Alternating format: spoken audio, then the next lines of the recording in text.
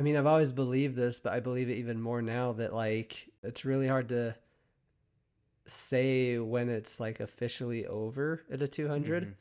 When I hit that mile 80 or so aid station and I decided to like push myself and keep going, again, like when I came into that aid station, they told me I gained about 3 miles on first. So they were about 32 miles ahead of me. But Mm-hmm. like just in that moment, I was just like so confident and knew that I'd be able to catch him. Welcome to the Zero Quit Podcast, where I bring you candid conversations with elite athletes, entrepreneurs, specialists, and other creatives.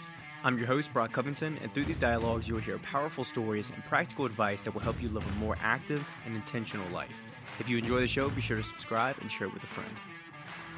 What's going on, guys? Welcome back to another episode of the Zero Quit Podcast. Today, I have the pleasure of speaking with Mike McKnight. He's a professional ultramarathon runner and running coach based out of northern Utah. He's won various 200-mile races, including the 2023 Coconut 250. He holds the FKT for the 500-mile Colorado Trail and is a Triple Crown of 200s finisher, which is a triad of 200-mile ultra races. How you doing, Mike? And have you had your raw milk this morning yet? Yeah, I'm doing great, and that's because I have had my raw milk this morning. I'm very slow to get on the kick. I think I told Jeremy I'm I'm at the point where I've seen him, you, and Piers drinking it so much that not only am I convinced, but I think this Saturday I'm going to the farmer's market with my wife.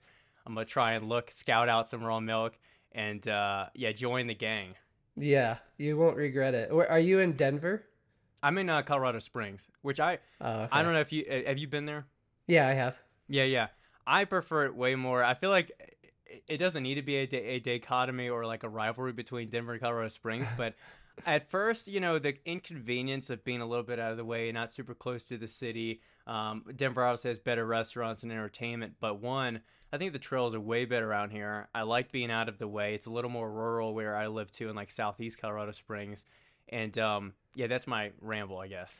Yeah, I mean, me and my wife had to move to Denver for a time for work, and Yeah, I remember there was a day we took a trip down to Colorado Springs to see what is it called? Is it like Garden of the Garden of Gods? the Gods. Yeah, yeah. Yeah, yeah. And I love the vibe of Colorado Springs, so I'd much rather would have lived there as well instead Yeah, of Denver. it's a little more laid back, and I will say, like, so this is we've moved last year, so we've been here a full year, and we kind of parked it for now, and I think another 2-3 years. But then I think we're kind of scouting and balancing whether we want to live more rurally, more in like a mountain town, small mountain town vibe. Like a buddy of mine, I think you might know him as well. Do you know Don Reichelt? Yeah, Yeah, so him, of course, he's in Fair Play, and then Robbie Ballinger's like in Salida, so something like that, or whether we want to still be closer to convenience and grocery stores and so forth. So it's like a balance of finding that. But all that to say, I will be hopping into the raw milk train very soon. But let's dig into you a little bit. I don't want to. I think you've been on 1.5 million podcasts and probably already given your running story a million times. So what I'll ask you better for those who don't know you, give us the cliff notes. How did Mike McKnight become this ultra runner and fall into this crazy sport? yeah. The Cliff Notes is I got into running when I was 21, and I broke my back shortly after. Uh-huh. And the doctor told me that the extensity of like the break in my back, basically I'd be in bed for months up to a year. Mm-hmm. And so I dropped out of college for a full year. I lost my job. Long story short, I recovered significantly faster. I actually started running again 3 weeks after my surgery. And then since I wasn't in college and I didn't have a job, my friends were all in college. Like I literally had nothing else to do. So every day Mm-hmm. I'd run for a couple hours. I'd go to the gym and lift some weights. And then I would just keep on that train. And then I eventually met an ultra marathon runner who invited me to train with him. And then the Mm-hmm. rest is history. Yeah, yeah, and then you just wind up running 200 miles and sleeping on rocks and so forth. Now, Yeah. in reference to the fast recovery, one thing that I like, I think you have it pinned on your profile still, is the recovery from your IT band syndrome. And I never realized that you had that at first when I had heard of you and followed you. And it's funny because I had been dealing with that for about like a year and a half, basically most of 2022. And that was a journey for me trying to figure out and recover from that and figure it out. Coming from a personal trainer and like 8 years of lifting, I felt like I could kind of put the pieces of the puzzle together and try and figure it out myself, because most therapists, most doctors, as I'm sure this is what you experience, they're going to kind of give you the whole, hey, you're just going to rest, you got to wait it out. And they don't always give you the most proactive solution, like, hey, let's do what we can for now and then slowly build it up. They just want to give you the safe, the kind of general response to all patients, which is rest, ice, all that stuff. Yeah. All that to say, how was your experience with IT band syndrome? Because it was something that was very frustrating to slowly come back from for me. And what is the status of it now? Is it something you still deal with? Yeah, I mean, it's extremely frustrating because when your IT band flares up, it's like crippling in a lot of Yeah. cases. Like you can barely even walk. And Mm-hmm. so I remember my first experience at the Triple Crown of 200s was in 2017. And the peak of my IT band syndrome was at the Tahoe 200, where our mutual Mm-hmm. friend Pierce just finished. I remember it was roughly mile 60 to 65 where it like really flared up. And I basically walked from mile 60 to 160. Like I basically walked a full 100 miles. What was the pain like? Because when I experienced it, it was more like a pinching kind of nerve pain by the outside of my knee. How were you experiencing it?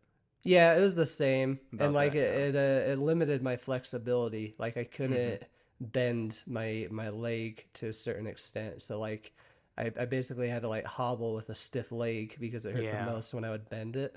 Bend it, yeah.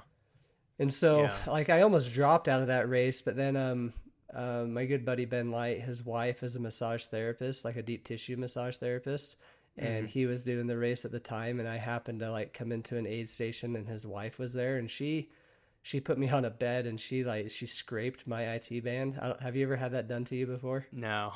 No. Do you know what scraping Painful. is? I know what scraping is, yeah. Okay, yeah, it's. Yeah. I mean, I've had it done since, and it's always painful, but like, it's painful times 20 in the middle of a 200-mile race. Yeah. but like she did that, and then I was able to start running again. And so when that happened, I was just like, okay. Like up to that point when she scraped me in my head, I was just like, I'm gonna have to deal with this for the rest of my life. Like this is just Mm-hmm. some weird injury that I have. But when she did that and I got out, I was like, oh wow, like it's just I'm just tight somewhere.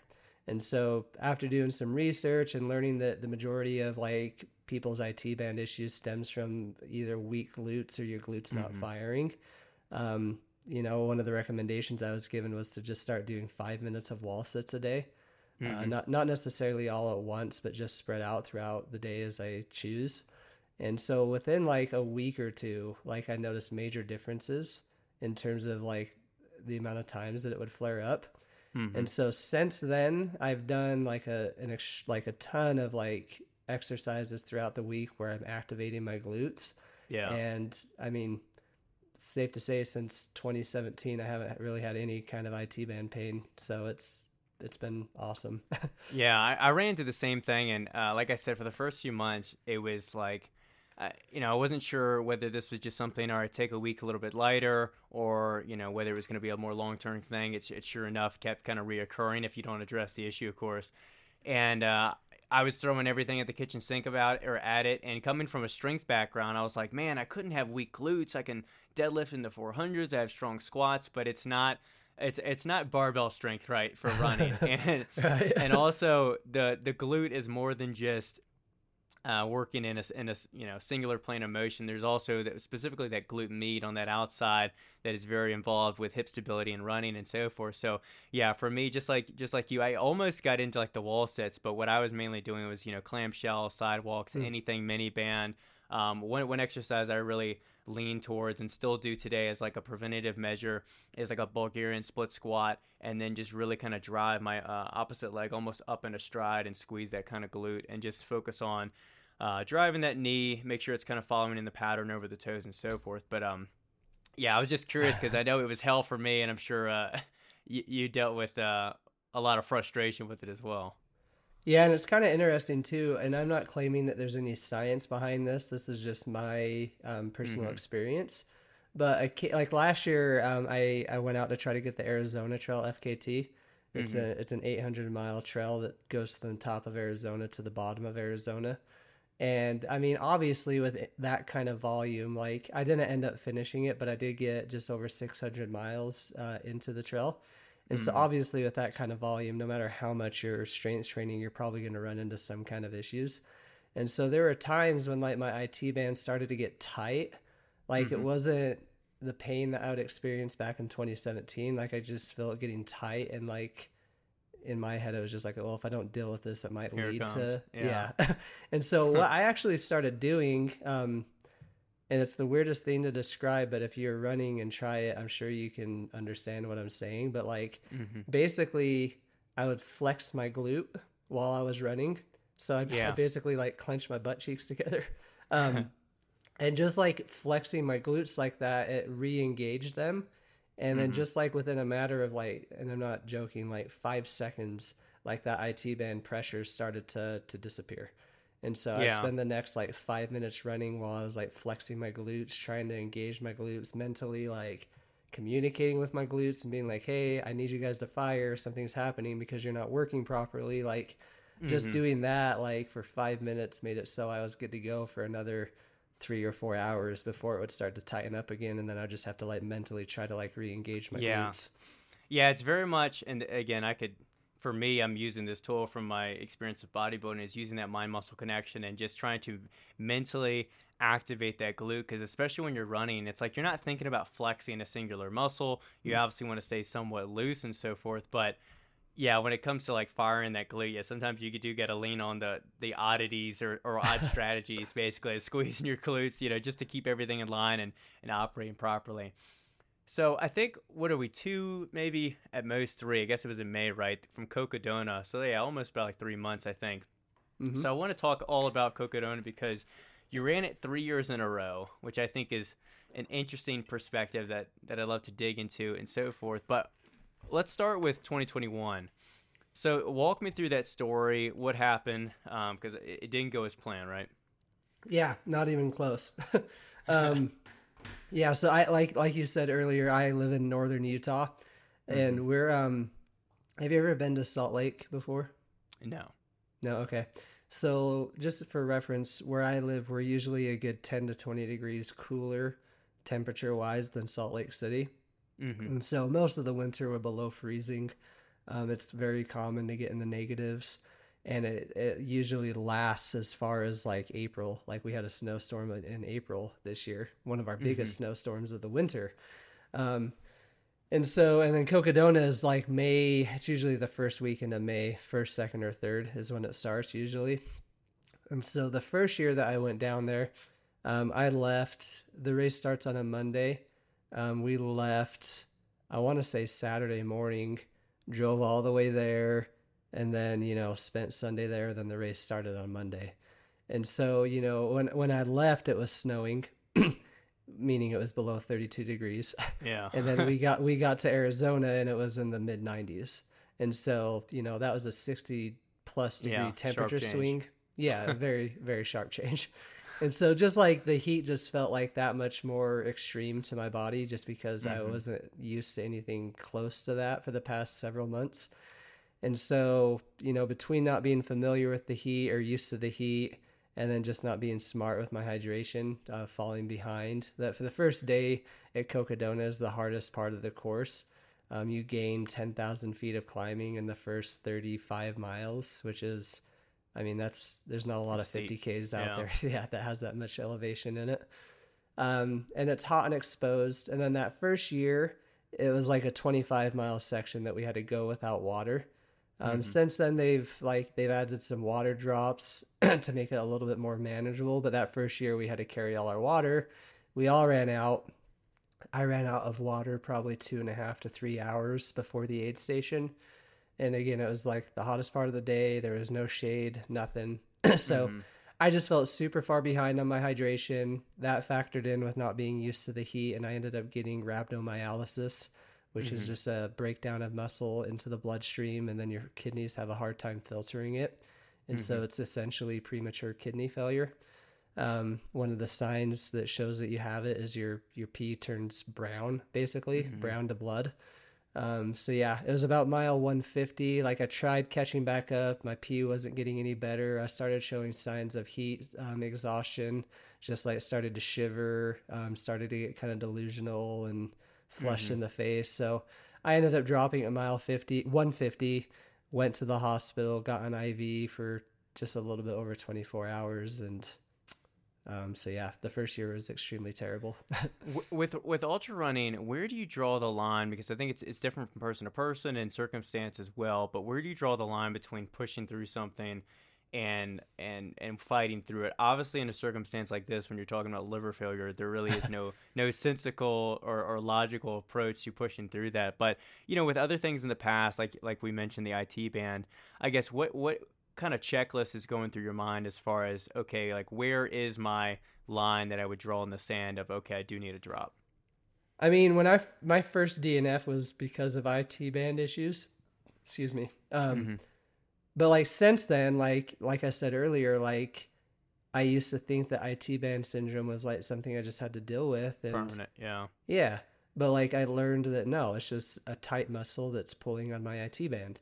And so for me, I feel like physically, like obviously if you roll your ankle and like sprain it or something and it swells up like a balloon, like you don't want to push through on that. That could lead to some permanent damage. But like I feel like most of the like physical pain that runners feel in a race, like 9 times out of 10, it's just due to something being overly tight and it's pulling on that part of your muscle. And so I believe that physical pain, if you have a decent understanding of the body, like you can address that and take care of that in the race as you're going, and it's not going to lead to injury. Again, there is that 1 out of 10 times, in my opinion, like a rolled ankle or like I had a stress fracture in my shin in one of my races, like stuff like that. Like, yeah, like it's probably best not to push through. But when it comes to like, yeah, if you're peeing brown, like once you get behind on your hydration, it's really hard to come back from that. Yeah, so, red pee is a red flag, right? Yeah, exactly. Yeah. So yeah, so I guess the best way to say it is like muscularly, I believe most of it's fixable and you're not going to actually injure yourself. Like a lot of, like when you're in a race, like especially a 200 and your mind's compromised, it's easy to just like over exaggerate the pain that you're in. But the reality is it's just from being tight. So yeah, I mean, in my opinion, like 90% of the times it's fixable. It's not going to lead to permanent injury. You just got to figure out how to deal with it and then keep moving forward. Yeah. Now with Cocodona, it's still a pretty fresh race. Was this the last one, the 4th time they've done it, or 5th? Third. Okay, only 3rd. Yeah. Yeah. So I've done it every year. Awesome. Okay, yeah. So it's changed almost every year because of different circumstances. Like I said, they've kind of addressed the water issue, but I think last year, right, they had to alter the course because of I think forest fires that were in the area. So like a few months out, they had to alter the course and figure that out. No, so it was like a week out. Oh, it was a week out. Okay, exactly. Yeah. So even worse.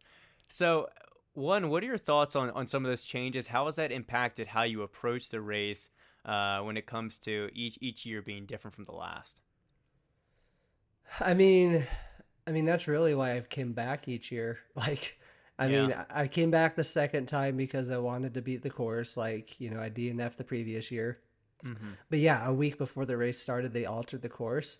And the main, like, way they altered it was they had to cut out the first 50-ish miles. Like they had to change the first 50 miles, and that's like the hard section. So like even before the race started last year, like I knew I was going to come back this year because like I just had to beat that section. Gotta redeem it. Yeah, like that first 40-mile section is the section that killed me, and that's the section I wanted to beat. So yeah, with them cutting that out the second year, I knew I'd be coming back this third year. And I mean, honestly, this year isn't much different from the first year. Like it was only just safer just by adding in the water drop in that first section. So yeah, I mean, I don't know how to answer that. Yeah. So you come in second place in 2022, and then as we've kind of rambled a few times about, you've done it 3 straight years. I wonder, is there another race that maybe you can compare this to where you've done it 3 years in a row, and when you do a race 70 times, are you still excited? Are you almost just ready to just conquer it, check the box, be over, done with it? Or, how is your perspective towards a race that you are concurrently doing over and over again? I mean, yes to both. You're excited about it, but you're also ready to just check the box off. I Yeah. mean, I've never done. I've done multiple races at least 2 to 3 times, but never 3 years in a row like this. Oh, okay. Um, but I mean, yeah, when I started Cocodona this year, like I was extremely confident. Like I felt all my issues, like the Mm-hmm. heat issues. I went out 2 to 2.5 weeks early to acclimate or to get used to the heat of Arizona. Mm-hmm. Um, I carried more water this year as compared, like even with that water drop, Mm-hmm. um, that they added, I still carried more water than I did the first year. And Okay. so, I was a lot more prepared. Like I was just super confident, but I was ready to crush the race, but I was also just ready to finally check it off and say, like, I finally conquered this race that I've been trying to conquer for the past 3 years. Yeah. So walk me through that race as best as you can. So the first day, I know there were some brutal, once again, some brutal struggles and circumstances. So yeah, carry me through those first day or two. Yeah, so I mean, this is a hard one to give cliff notes for, so cut me off Whatever when you. stands out. Yeah. So I mean, the race starts at 5 a.m., so it's a pretty early start. Mm-hmm. Um, so that first day, they have a requirement that you have the capacity to carry 4 liters of water. And Mm-hmm. so the night before, and I never, when I race, I just use the handhelds. Like I I was have a gonna ask, what is vest. that? Yeah, I was gonna say, what does that look like? Do you basically have to have the two flasks in the front and a bladder in the back? So I mean, in the past, I just used to have a ton of those handhelds, Yeah. like because I Oh hate yeah, handhelds. bladders. Yeah. Okay. But for this one, I had this idea. So I had 4 handhelds because each handheld is 500 milliliters. Uh So huh. 4 of them would be 2 liters. And then I had a 2 liter bladder. So this is Yeah. really the first race that I decided to try to utilize a bladder. Mm-hmm. And so I had this genius idea the night before. I filled the bladder full of ice and I Mm-hmm. put it in the freezer. And my idea was because, like, the first 10 miles of Cocodona All is right, I feel like I pretty. already know where this is going. I don't think But you go do, ahead. actually. Okay. Okay. Go ahead. But the first 10 miles of the race is pretty tame. And then you hit Yeah. an aid station at mile 10, and then you just climb for the next 25 miles. And Uh so in huh. my head, I was just like, I'm going to put the bladder in my pack. I'm going to let the ice melt on my back for those first 10 miles. And then when I get to that aid station, I'll top off my bladder with water. Hopefully, there'll still be some ice in it. And then in my head, I was like, I'm going to have a nice cold bladder for the next Yeah. 25 miles because, drinking hot water when you're just scorched by the heat is Oh yeah. never as Doesn't feel good. satisfying. Yeah. Yeah. And so I mean, it ended up being a good idea. It worked out, like it was great. But Oh okay. the mistake that I made was I left to go to the race and I forgot my bladder in the freezer. and Hmm. so, and they wouldn't let me do the race if I didn't have 4 liters carrying capacity. And Uh huh. so me and my crew, we turned around, we rushed back to the house, we got the bladder, put it in my vest, started driving. I typed in the GPS coordinates, and it was giving us an ETA of getting there like 3 minutes before the race started, Mm-hmm. which, like, I mean, three Not minutes ideal. is 3 minutes, but yeah, it's not Yeah. ideal. And so we fly into the parking lot. My crew goes to park while I run up to get my spot tracker. I Mm-hmm. get into the starting corral with like a minute to 2 minutes left. Another requirement is that you have to have the course GPX on either your phone or your watch. And the Yeah. day before, I had it downloaded to my watch, like I made sure of it. I pulled up my watch to start it, and then I don't know if like I somehow synced with somebody else's watch, but like Mm-hmm. it kind of like flashed, and when the screen came back, everything was in like Chinese or Japanese or something. Oh, great. Yeah. Yeah. And so like I start panicking. I try finding the route, but I'm having a hard time because I can't read Japanese or whatever it was. And so I finally find like the route section in my watch and I click on it. And the only course that was in my watch was some weird like 2,300 kilometer Mm-hmm. race, like map. It wasn't the Cocodona map. And so we're below a minute to go. I'm panicking because I can't find the actual GPX route. I Yeah. pull up my phone, I pull up the app, I see the route, I try resyncing it with my watch, and it just keeps saying like, "Hey, this route's already downloaded to your watch," so it wouldn't resync. And Yeah. so they say go. I end up just clicking that route and hitting start and going with the flow. It wasn't ideal, but in my head I was like, well, at least I know the course. I've done it for 3 years now. Mm-hmm. And then, I mean, and I get to mile 3 and I go in to like take a salt tab and I realize that I forgot all my electrolytes with my crew. I didn't grab any electrolytes. See, the funny thing is, these don't sound like winning conditions, but they do happen to be winning conditions. It wasn't ideal, dude.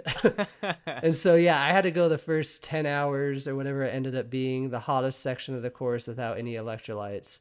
I mean, Wow. the first aid station, they gave me 2 or 3 salt pills, but the amount that they gave me like equated to the amount that I would take in an hour, basically. Mm-hmm. And so I had some salt for like the first, or I guess that would have been like, the second hour or whatever. Mm-hmm. But yeah, after that, I had no salt. So, I mean, that first day, like my stomach kind of got jacked up because I was off on my electrolytes. I started having cramping issues because I didn't have any sodium in me. Mm-hmm. I got to my crew at mile 35 and I was pretty like spent. Like, it's a hard 50K, but throw on top of that no electrolytes and it makes it quite a bit harder. And so I spend time at that aid station. I end up leaving and I'm just like so exhausted. Like, Yeah. that next section, the previous 2 years, like I had ran it, like I could barely walk it. I was just like so low on energy and my muscles were just so zapped. Mm-hmm. The next like 5 hours, I'm just like in a real mentally low spot. I'm heading to an aid station. The previous aid station told me my crew would be there and that they could help me. And so I ended up calling my wife and I was talking to her and I was like, hey, well, I'll see you in like a mile or two and we can talk there. And my Mm-hmm. wife goes, what are you talking about? And I was like, I'll see you at this next aid station, right? And she said, no, it's not crewable. We're at the aid station after that. Oh. And so like that was just like a mental, just like I was, Another yeah, I punch to mean, the gut. yeah. And then to make matters worse, I end up blowing past the next aid station. It's like a short quarter-mile out and back off the trail, and I didn't see Mm-hmm. it. And so I ended up running about 2.5 or 3 miles past that aid station. Yeah. And I eventually got to the point where I was just like, I feel like I should see the aid station by now. So I called my wife again. I asked her to check the tracker to tell me where I'm at. And I hear her groan, which is something you never want to hear your crew Yeah. do. And she's like, yeah, it looks like you're 3 miles or so past the aid station. So I had to turn around and go back to that aid station. So that was an extra 6 or so miles. Took probably an hour and a extra half. fun run. Yeah. I get there in the middle of the night. Like at this point, I've decided like I'm ready to quit. Like it just felt like everything that could go wrong was going wrong.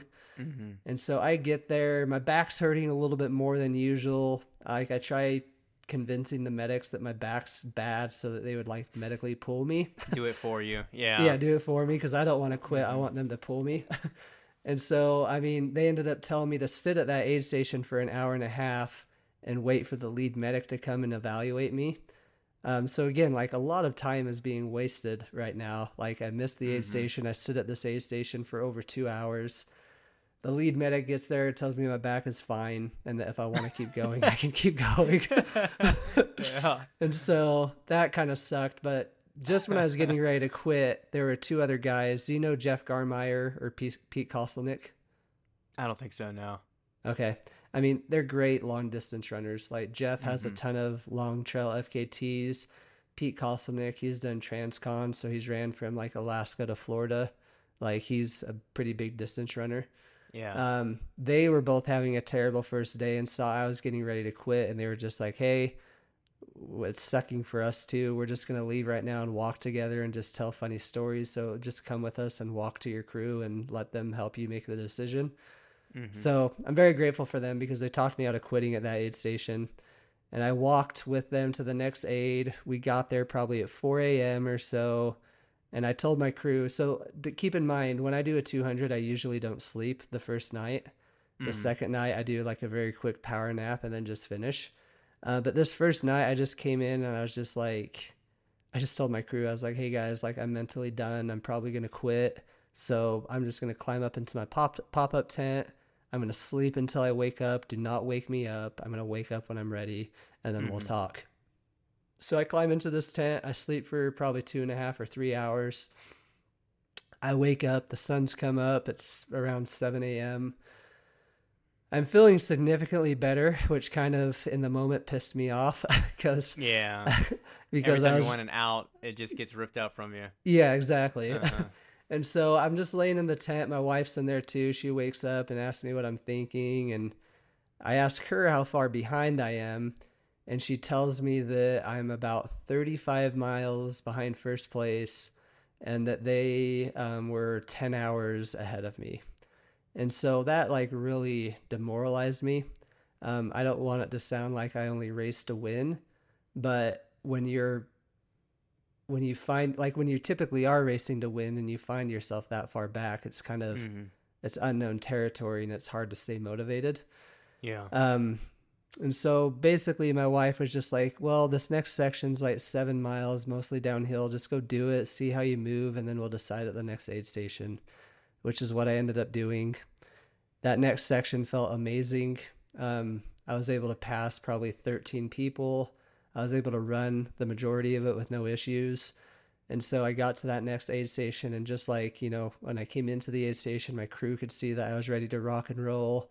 I felt a lot more motivated, and I felt extremely confident that I was still able to like race back into the podium and, Yeah. kind of throw it down for the next 180 miles. Let me pause you there. So, one, I think I'm sure the sunset coming up as you're waking up definitely gave you a little bit of a mental boost, a little bit of a reset. But I wonder, so you're feeling better and so forth from probably a number of factors. But what was your strategy for reintroducing sodium electrolytes, getting food in you, getting hydrated again? What was your strategy? Because you can't just, at least when I've experienced, bad hydration out of idiocy, you try and rush stuff in and you just want to puke it up. So what was your strategy to kind of get your body back in a good state? Yeah, that's tough because like you said, if you overload, like your stomach's going to reject it. You're either going to puke it up or you're going to get diarrhea Yeah. basically. And so, I mean, for me, like the salt pills that I have, I generally try to take them once every 30 to 45 minutes. And so for me, it was just a matter of just like trying to take them once every 20 minutes or so. Mm-hmm. So just like, A little bit faster. yeah, a Okay. little bit Catch up. faster, but not like a ton at once or whatever.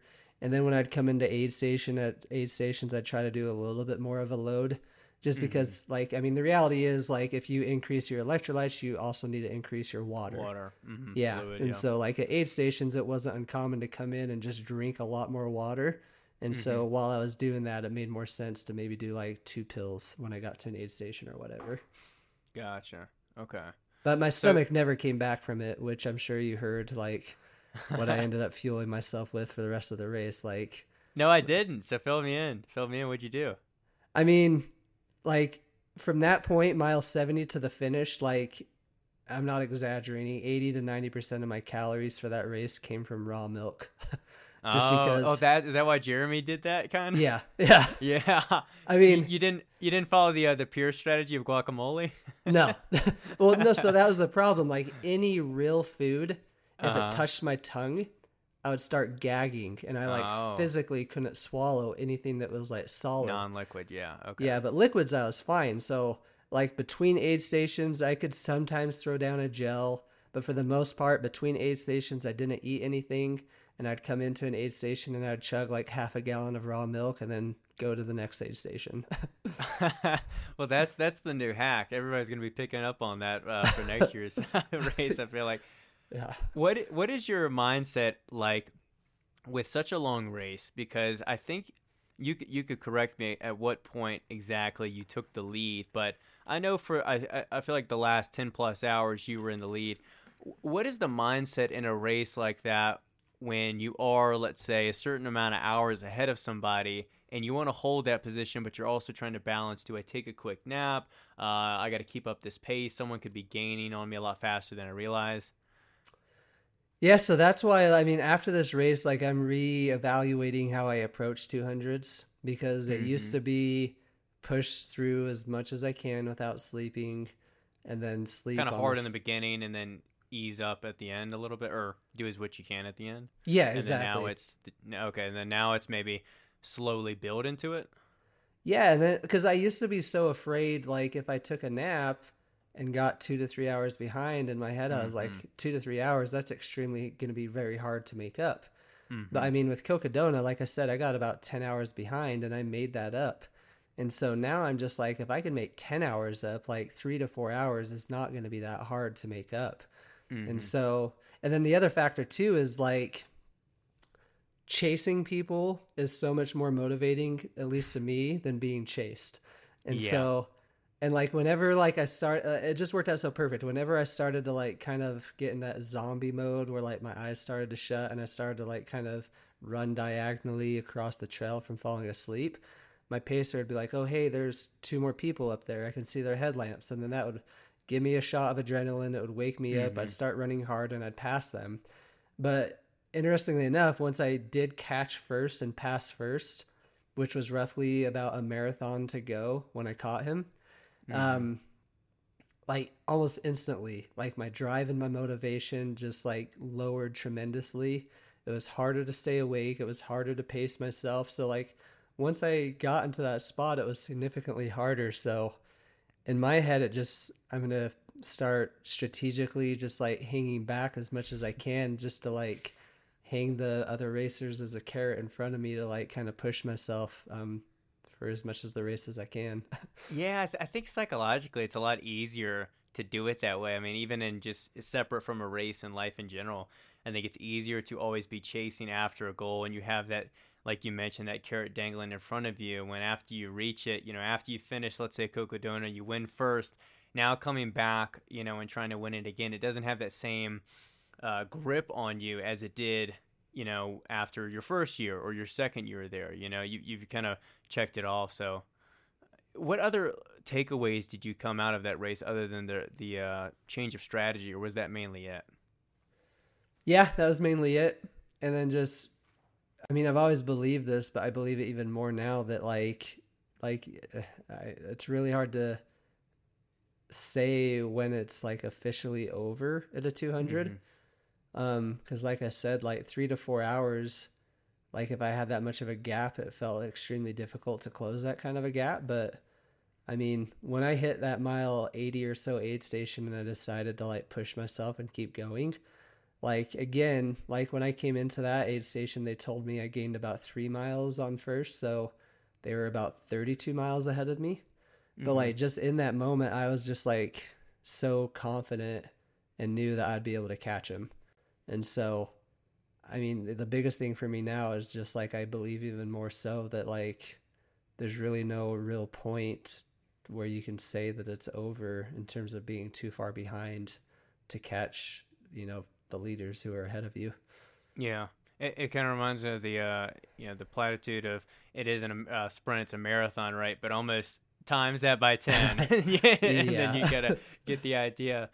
So your username, a lot of what you're known for, right, is this low carb diet. So I want to dig into that and see, first off, what drew you into this specific approach? Yep. I mean, the majority of my races early on, I either had stomach issues or energy issues. Mm-hmm. When I had stomach issues, it was from trying to eat as much as what everybody was recommending. My stomach couldn't digest it, so I'd puke or whatever. The other races where I had issues, I didn't want to puke, so I started eating less to avoid Mm-hmm. puking, but I wasn't getting enough calories, so then I'd just kind of bonk. That's the term we use. I'd bonk and then just have a very, very slow finish. Um, it was in 2017. I met, do you know Jeff Browning? Yeah, I feel like you and him both are like in my mind. I know you guys for your glasses, your goggles. Yeah, everybody thinks I'm trying to be like him. Because Who did it he's first is the real question. Jeff did it all first. I'm just Okay, following. there you go. No, I used to wear contacts, but I started getting That's what I like wear. dry eyes and Mm-hmm. like started getting eye infections, and so I have to wear glasses now. And these are the best glasses for There you go. physical activity. But anyway, I met Jeff, and he was doing low carb for about 4 years at the time when I met him. Mm-hmm. And like he explained it all to me just so well. He's just basically like, Every single human has a huge storage of fat in their body, but like biologically, it's easier to burn glucose, burn carbs. Mm-hmm. And the standard American diet is a carb heavy diet. And most Americans are just constantly burning through that glucose and never tapping into their fat storage. And so it's Mm-hmm. just so foreign to them. And so the way he explained it was, if you do a low carb approach, you teach your body one that, hey, I have this fat storage, let's start utilizing it some more. And then two, you teach your body how to efficiently use that fat storage. And then essentially you get the best of both worlds. You don't have to eat as much because your body's used to burning fat. And Mm-hmm. so with that, you're not going to have as many stomach issues because you don't have to eat as much. And then you're going to have like better energy because you're burning a more steady state of fuel. And then two, when you do take in carbohydrates strategically, like say there's a big climb coming up and you take a gel, it's kind Mm-hmm. of the same thing as caffeine. Somebody that does not take in a lot of caffeine in their day to day, if they all of a sudden take like 100 to 200 milligrams of caffeine, it's going to like keep them wired because their body's not Mm-hmm. used to it. And so if you stay low carb in your day to day, but then you utilize strategic carbs in a race, it's like rocket fuel to your body. It's just like, oh, what's this stuff? And it burns right through it. It gives you a huge burst of energy. But because your body's so used to burning fat, once you burn through that glucose, you go right back to burning fat more consistently. So the way he explained it just made total sense to me. It seemed like it was going to fix like the two major issues that I was having. Mm-hmm. And again, that was in 2017 when I started tinkering with it. And, 6 years later, it's evolved Still a working. lot, but I'm still, Yeah. low carb. Yeah, it sounds like when you're constantly shoveling in carbs, and depending on carbs, it's almost like you're shoveling in coal into a furnace, right, to get energy. Whereas the fat, and relying on that as a fuel source is almost like having that generator just constantly ready and ready to rock and roll. Uh, you mentioned that your diet has evolved over time. How has it done so specifically? And obviously, it's low carb runner. It's not zero carb runner. So, what carbs do you mix in to your diet? Thank you for realizing that. It drives me crazy how many people don't notice that. Like, I'll get tagged in these posts on Facebook or Instagram, and it's this debate about carbs or whatever. And somebody tags me, and it's like, well, ask Mike McKnight. He doesn't eat any carbs. And I'm just like, I No, do. no, no. Yeah. Anyway, so I mean, when it started out, I think anybody that follows a low carb approach, they fall into the same trap where you kind of get carb phobic. And so, Mm, yeah, I mean, starting out, I'll admit it, like I was carb phobic. I was like more keto carnivore. I was mm-hmm. afraid to have any kind of carbs. The carbs that I did have, it was still like junk, like it was processed keto junk. Mm-hmm. In my head, which is still junk. Like today, Oh that's yeah. what I think, but at the time, I didn't think that. And it's just evolved to just like more whole foods. Like I still do a little bit of processed foods because I do believe if you're 100% eliminating processed foods and then do a race and take in processed foods, your stomach's going to freak out. And it's impossible to be perfect, you know. Right. Yeah. Yeah. So like once or twice a week, I still do have like my favorite processed snack is like siete chips. I don't know if you've Yeah. heard of those. Uh-huh. Yeah, so potato chips, but they're cooked in avocado oil. So I'll have a bag of that once a week, just to keep my body familiar with it. But for the most part, it's just meat, eggs, fruit, and occasional potatoes. Mm-hmm. Um, but yeah, the way it's evolved, basically, I do a lot of testing with my ketones, with my blood glucose. Basically, I'm just trying to find this threshold of like, what's the max amount of carbs I can have without compromising my body's ability to burn fat. So Mm-hmm. like 6 years ago, I was doing like 30 grams of carbs a day. It was like a strict keto diet. Fast forward to today, I'm probably having anywhere from 150 to 200 grams of carbs a day, Okay. That's not which, too low at all. well, when you compare it to, I mean, Relatively, but there's a nutritionist. I follow a lot of nutritionists just to see what people are recommending these mm-hmm. days. And believe it or not, most nutritionists recommend that endurance athletes, especially on long run days, are getting over 600 grams of carbs. Yeah. And So, so, yeah, I was gonna say what I'll say is it is low in regards to, yes, an athletic, like what they're eating, especially if it is a long run day or a race day or something like that. I guess I just think on a day-to-day basis, that doesn't strike me as anything too low, just because I probably eat I don't know, 3 to at most like 400 in a day, and that's with like 50% of my calories falling into carbohydrates. Oh, cool. But So I yeah, know what you mean, yeah. when you compare it to that, yeah, it's not much lower than what you're doing. But Mm-hmm. like when you compare it to most endurance athletes, it's significantly lower. Mm-hmm. And yeah, like I said, like my stance has changed a lot. I'm starting to believe it's not necessarily the carbs that inhibit our ability to burn fat for fuel, but it's the type of carbs. And Mm-hmm. so I believe that it is important. Like if you want to teach your body to burn fat for fuel, I do believe it's important to have like an initial keto phase just to like kind of cleanse your body from the processed junk that it's used to eating. But Mm-hmm. once you do that initial cleanse for, I believe, anywhere from 2 to 5 months, like I did it for 6 months when I started. Mm-hmm. Once you do that cleanse, I believe that it's not necessarily the carbs, but the type of carbs. So where I'm getting 100% of my carbs from fruits and potatoes, I believe that since those are cleaner carbs, it's not affecting my body's ability to burn fat. Mm-hmm. Now, like switch the role though, say like I'm doing 200 grams of carbs a day, but it's coming from Oreos, it's coming from potato chips, soda, like whatever. Mm-hmm. This is just my theory. I do believe that that would affect my body's ability to burn fat. And it would Yeah. also have a ton of other issues like inflammation, joint pain, joint aches, all that stuff. So Yeah. basically, it's evolved to more carbohydrates and then just like focusing on getting it from clean fruit foods instead of like the processed snacks that keto companies try to advertise to. Yeah. So you touched on it a little bit earlier that a lot of people have misconceptions about your diet. So I want to give you the chance to kind of get on a little soapbox here and tell me a little bit about some of the most common criticisms you get, because there are a lot of myths out there about meat eating, about dairy products. A lot of it's pushed by the food industry, documentaries like Game Changers and so forth. So here's your chance to rant about it. You sure you want to do that? I mean, the big one is like people claiming that I don't do carbs. Like that's the Yeah. biggest one.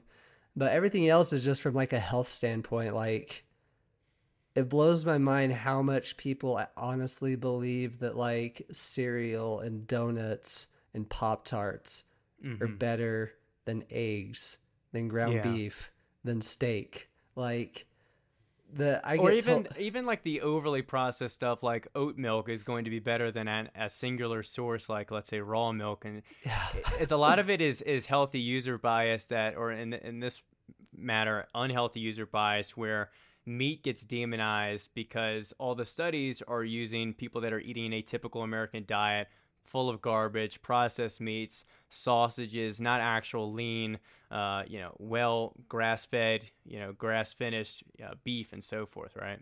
yeah, exactly. Like you touched it. The processed meats is a big one. I feel like they did the study on somebody that eats like a ton of bacon and sausage, but not just like a nice sirloin steak or whatever. Mm-hmm. And then just like the misconceptions on cholesterol, it's like, Yeah, don't get yeah. me started on that one. I I know. mean, Yeah, eggs are. I was literally thinking about it on like a walk the other day. I was like, eggs are just so insanely valuable for how much you can get out of them, for how simple and cheap they are, as far as vitamins, healthy fats, good cholesterol, protein. You get so much from an egg, and yeah, yet it is still demonized. And my thing I think about too is, we have grandparents that like lived off eggs every morning for their life, that lived to be 100. I'm like, I don't think it's the cholesterol from the eggs that's killing yeah. people. I just saw a picture of Buzz Aldrin the other day. He's 93 and he was eating a big old plate of steak and eggs. And like, he looks like like I asked my wife, she didn't know it was Buzz Aldrin. I was like, see Mm-hmm. this guy, how old do you think this guy is? And she said 80. And I'm like, no, he's 93. Like, Mm-hmm. so yeah, like the cholesterol thing drives me crazy. It's like our brain needs cholesterol. And there's also plenty of data to show that the cholesterol from foods actually don't affect the cholesterol in our blood. Mm-hmm. Like it's simple as that. And then I hear all the people complaining about the cost of eating this way. Like Mm-hmm. somebody is like, oh, pasture raised eggs, that's $7 a dozen. That's too expensive. And Mm-hmm. I'm like, well, first of all, you probably get a $7 latte from Starbucks every day. I'm sure you can Yeah. afford it. And two, That's just first. Yeah. like you only need 3 or 4 a day, and there's usually 6 grams of protein in an egg. Times that by 4, Mm-hmm. you're getting 24 grams of protein from 4 eggs. That can last you for 3 days. Like, that's $3 a day, or it's less. It's like 250 anyway. So the cost of it, the cholesterol issues, thinking that just because it's plant based, it's healthier. So like Mm-hmm. donuts and all that junk. Um, yeah, What all about that. dairy? Do you get a lot of criticism about dairy? Yeah, a lot. Like the whole "why are we the only mammals that drink Yeah, milk from other yeah, mammals" thing. yeah, yeah. That one. Every time somebody says that to me, and I have yet to have somebody like come back with like a valid statement when I say this, but I'm like, Mm-hmm. yeah, you're right, sure, whatever. But why are we the only mammals that cook our food? Why are the Yeah, the only only ones that fly mammals planes or that drive flies cars or do planes, anything. live in climate controlled houses? Like, if you want Yeah. to live like all the other animals, then burn your house down and go live in the forest with the other animals. Like, don't just singularly pick this one little topic because Yeah. it fits your agenda. So, Yeah, it's cherry picked for sure. yeah. Yeah. Well, we don't spend too much more time on that, but I thought it would be entertaining and also valuable at the same time.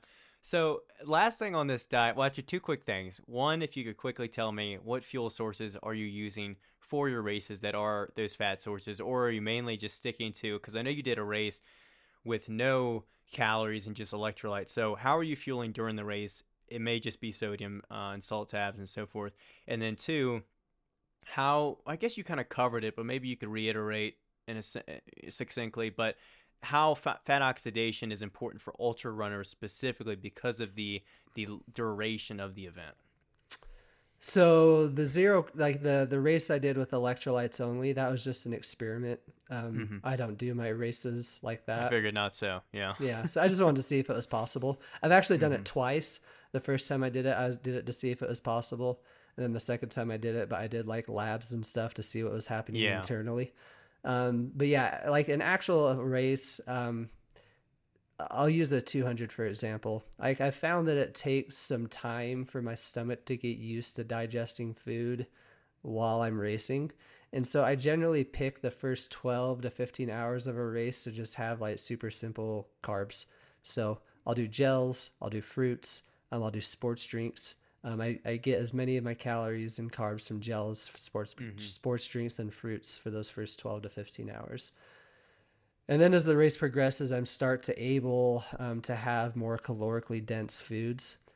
So, I do bunless burgers. I've even done sushi. Um, I've done, I, two things that I always try to avoid, even if it's during a race, is gluten and seed oils. And Mm-hmm. so, like, I love quesadillas, and so I get those siete almond flour tortillas, and I'll tell my crew like, hey, at this next aid station, I want a quesadilla, and so they'll go to the, Cook it up. yeah, they'll go and they'll say, hey, my runner wants this, but he has a gluten intolerance, whatever. Mm-hmm. They give them the almond flour tortillas. They also say he doesn't do seed oils, so they'll give them butter, and they basically Mm-hmm. like just customize it for myself. So Nice. I do a lot of what the other runners do, but I just do my own of it. Like, I'll bring my own kettle and fire bone broth because like the broth from the ramen or the veggie broth or whatever, I don't like that stuff. There's a ton of junk in it. You're a picky Um, guy, but I'm for very good picky. reasons. Yeah, so typical runner stuff, but just like my own variations of it, basically.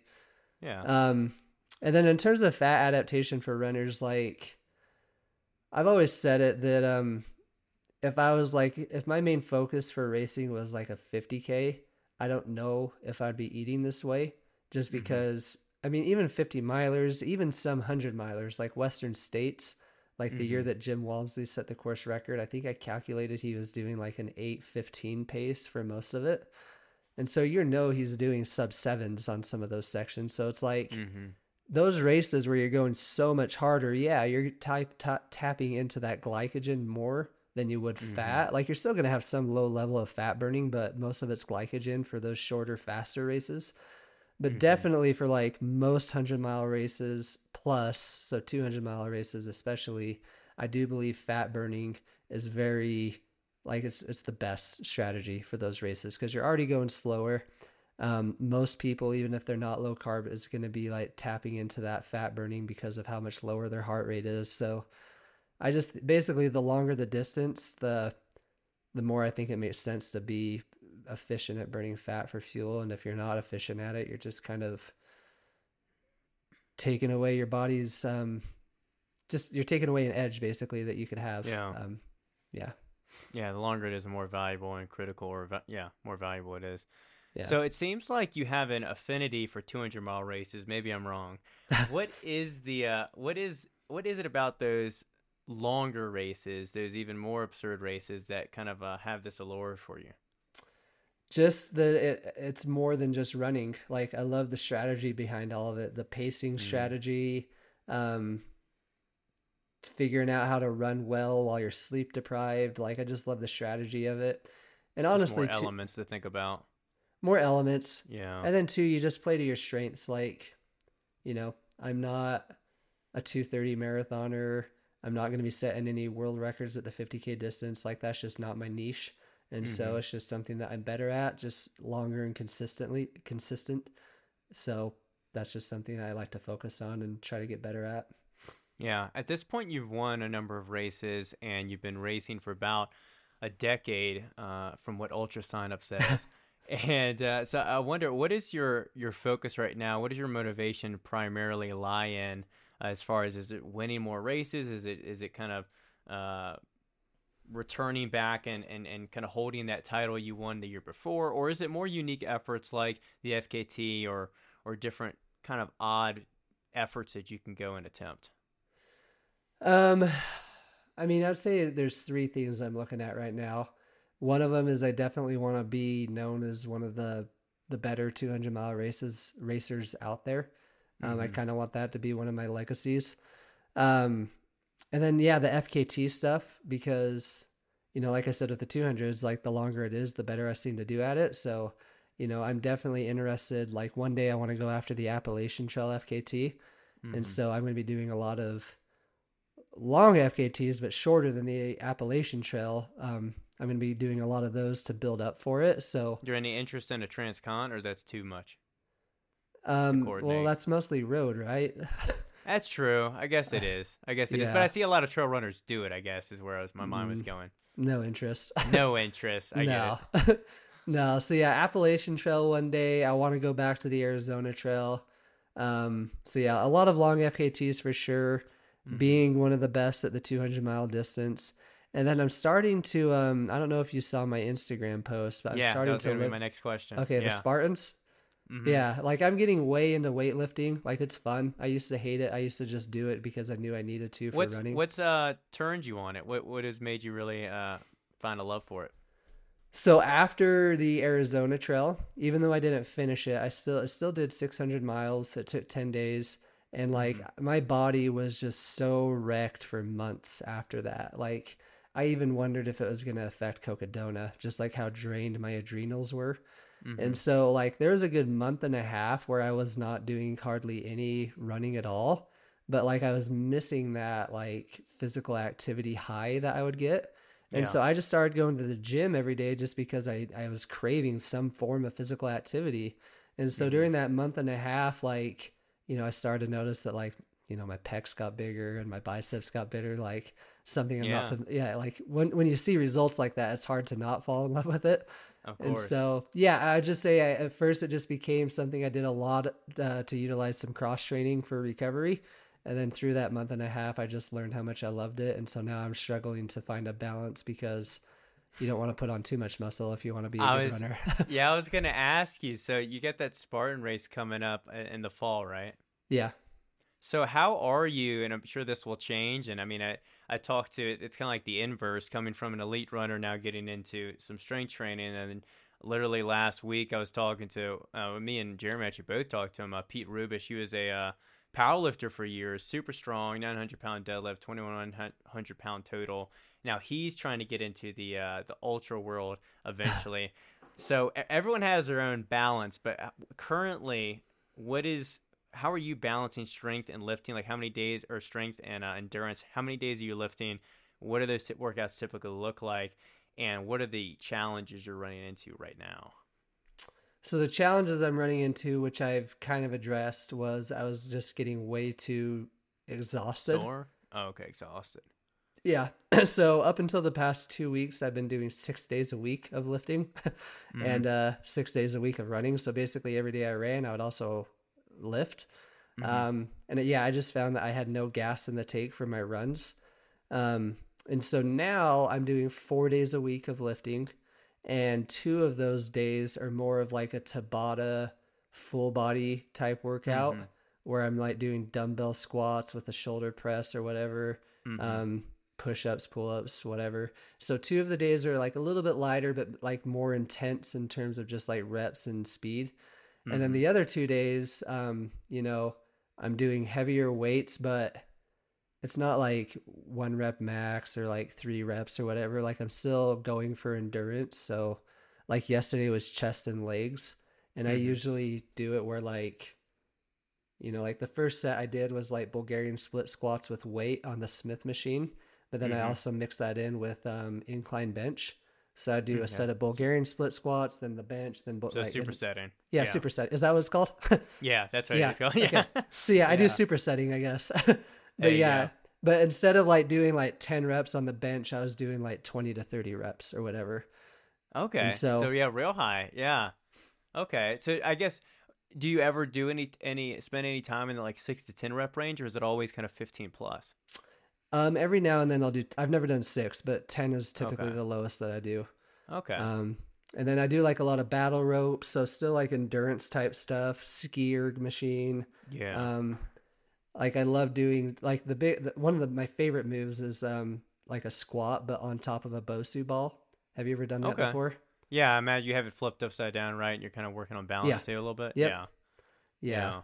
So I try knocking out as many birds with one stone as I can. Like work on the endurance, build the muscle, work on my stabilizing muscles by throwing in that Mm-hmm. Bosu ball. Like, I always tell people the balance is solely dependent on what's important to you. And obviously, what's important to you is first and foremost your running and your actual performance in those races. And so it makes sense to be like, hey, even if I want, if I wouldn't mind, an even bigger chest or pecs and so forth or biceps, I want to keep these reps, even higher because there is no sense in me putting on a lot of actual muscle weight and so forth. I can mainly focus on just the definition of the muscle, the actual strength, and so forth. Whereas for me, especially coming from my background a little bit and not being an elite runner, I'd rather be the jacked elite runner than than just be average and still look average. So I try and play that game of balancing some strength, aesthetics, and be mediocre in endurance, but still finish the races just fine. So it is interesting though. Here, everyone does everything a little bit different. I actually made a post today about my leg workout, and what I wrote in there was hybrid training means different things to different people. So it's just about finding exactly again like what your priorities are.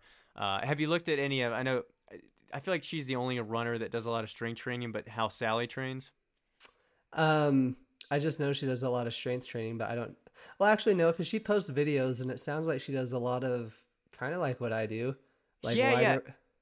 I don't think it's as high rep on some things as you, but it is still, I think most of it is in that like 12 to 20 rep range. I think it's light and she doesn't use any barbell. I think it's mainly like light dumbbells and different body weight movements. I think she does mix in some like Tabata and stuff that you're already doing as well. Um, but yeah, it is. Yeah, she's the only one I really that comes to mind that consistently does that. I know, Jason Coop. Yeah.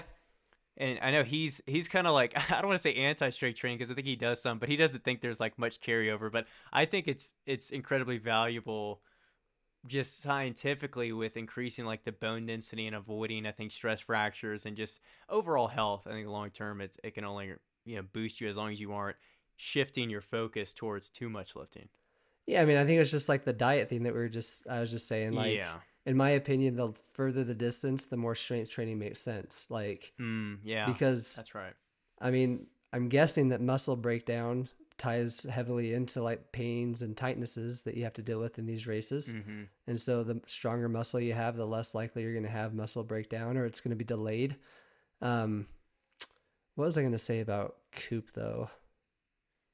He's a funny guy. He He he is he could funny. be like polemic on different things and very like dogmatic and so forth.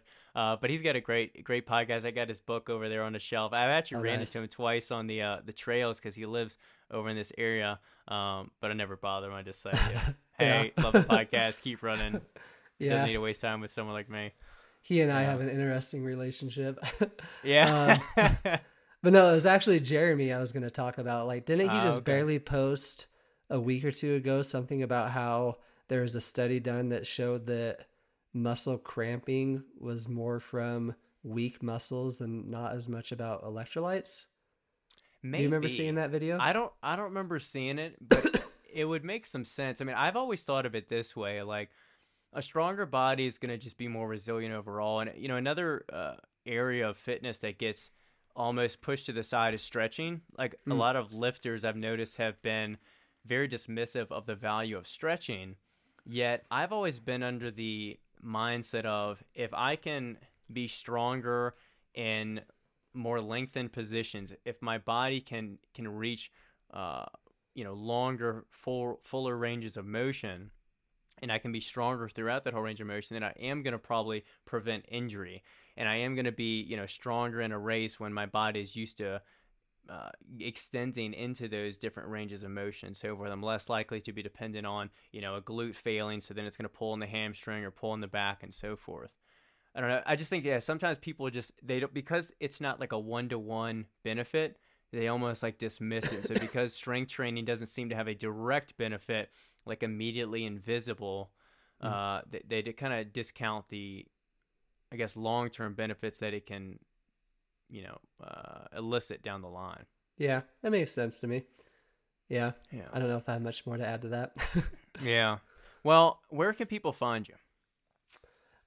Just the low carb runner on Instagram Mm-hmm. and the low carb dash runner.com on the internet. I Mm-hmm. just sounded very old when I said that. on the On interwebs. the And interwebs. are you still? I think Jeremy told me you have like an absurd amount of clients, but are you taking any? Do you have any openings now? In case people are wondering. If my wife is listening, then no, I'm not. But Yeah. I mean, the way I answer that is like, I'm kind of at the perfect spot with my clients. Yeah. I probably have a little too much if I'm being honest, but if the right person comes along and I feel like I could just be a value for them, then I'll obviously take them on still. Yeah. So yeah, I mean, I'm not actively looking, but if somebody could really use some help, then yeah, I'm still taking some people on. Awesome. Well, there you go. I appreciate you coming on. If you guys enjoyed this podcast, please follow it. Check out Mike and all the great stuff that he's posting and doing. And we'll catch you guys in the next one.